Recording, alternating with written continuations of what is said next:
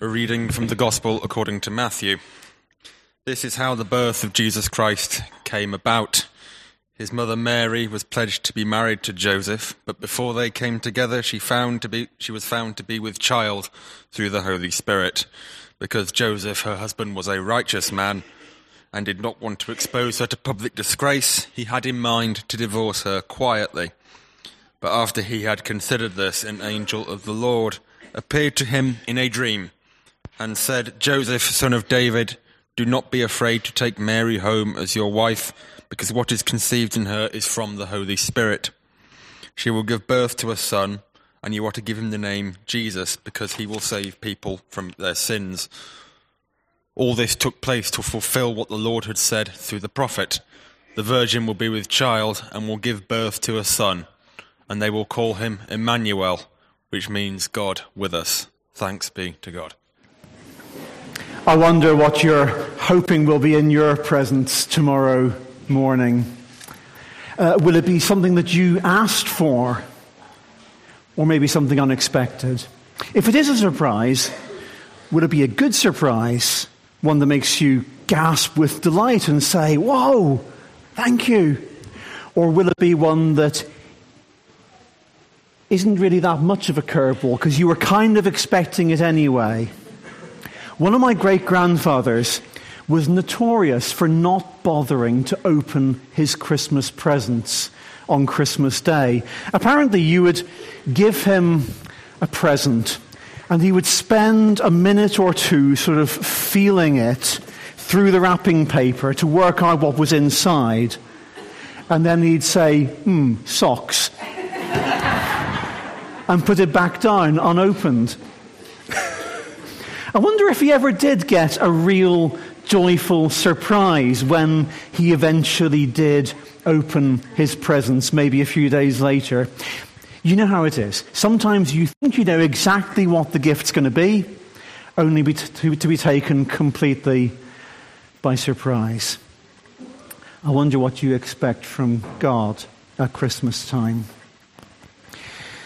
Maybe you find yourself most of the year expecting God to be kind of distant or uncaring or just not to understand what's going on with us. But then at Christmas there's this head-scratcher of a story about an unexpected baby, and it's not really clear how that fits in with our mental image of who he is and what he does. Or perhaps you expect things to be quite transactional with God. You always give him a calendar, and in return he sends you a shirt. You try to be good all year, and in return he answers your prayers when you need him to. You do this in order to get that. I want to turn just for a few moments to our sixth reading from Matthew chapter 1, where Joseph unexpectedly discovers that Mary's pregnant, and an angel turns up to explain to him what on earth is going on. Now, both the pregnancy and the angel really are unexpected and surprising to Joseph. They were not in his agenda for that Christmas. But there are two other things in that reading from Matthew chapter 1 which we might not be expecting. Christmas presents that may take us by surprise. They're in the two names that are used for this baby in that reading. Names in the Bible so often have meanings that we're meant to take notice of, and these are two of those names. So here's the first surprising name. An angel of the Lord appeared to Joseph in a dream and said, "She will give birth to a son, and you are to give him the name Jesus, because he will save his people from their sins." A surprise Christmas gift of forgiveness. Jesus was a common enough Jewish name in those days. It means God saves. It reminded them that their God, Israel's God, was a rescuing God who got them out of trouble, who had plucked them out of slavery in Egypt and settled them in the promised land. He'd rescued them again when they'd been in exile in Babylon. God saves. They knew that. That was why they used that name for many of their baby boys. But the angel says more. You're to give him the name Jesus because he'll save his people from their sins. You see, in the past, God had saved his people from those who wanted to harm them or those who'd taken them and made them slaves in various ways. Now he was going to rescue them in a different and actually even more important way, saving them from themselves, from their own sins, from all the wrong they'd ever done. All of us at some level have said no to God being God. We don't really, by our human nature, want him in charge. We'd much rather God pushed off and left us alone to get on with our own lives. And actually we can have that attitude whether we're the most hardened atheist or if we've been coming to church faithfully, praying faithfully for as long as we can remember. The thing about this common attitude that you do this in order to get that from God is that actually because we've kind of pushed him out of our lives completely, it doesn't work. The transaction doesn't work as we con ourselves into thinking it will, because we've been busy putting up barriers all our lives. He doesn't owe us anything.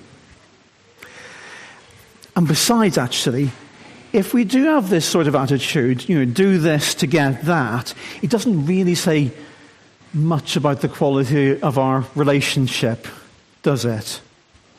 But amazingly, here's this baby Jesus coming to sort things out. He will save people from their sins. Forgiveness is coming, and God has taken the initiative. 30 years or so later, as a grown man, Jesus died just a few miles away from Bethlehem on a cross outside Jerusalem. He died in our place so that God could forgive our sins. That is quite a surprise. It's quite a staggering Christmas gift.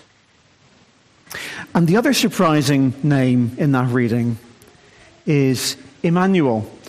You might remember Matthew quoted from the prophet Isaiah.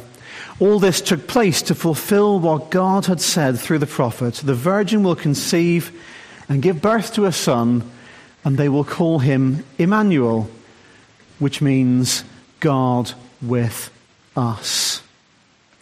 A surprise Christmas gift of friendship. Because we can easily think of God as being distant, uncaring, not understanding, not really on our plane. He's up there in heaven. What does he know about our experiences here on earth? But now something very different and very surprising was happening through Mary's son. The tiny baby born that first Christmas was man and God in one person. God was getting stuck into the nitty-gritty detail of human life. We sang earlier in our first carol, didn't we? He came down to earth from heaven. He would get to experience life as a baby, as a child, as a young adult.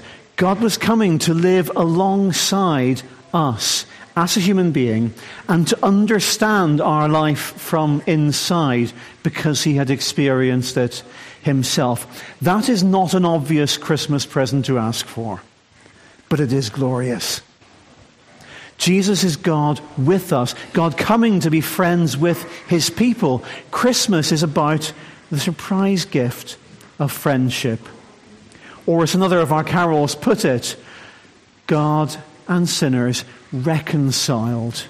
Christians can know and love and serve and be friends with God through Jesus every day. This sort of relationship with God through Jesus knocks that whole do this in order to get that from God attitude. It knocks it for 6. I hope you have a wonderful, wonderful Christmas, whatever presents you end up getting. Maybe it'll be something you asked for. Maybe it'll be a complete surprise. But amid all that excitement, I hope you'll remember those 2 unexpected but wonderful gifts from God of forgiveness and friendship. Give him the name Jesus, because he will save his people from their sins. And they will call him Emmanuel, which means God with us. Those might well be the two most surprising and most beautiful Christmas gifts you ever get. Don't leave them unopened. Amen.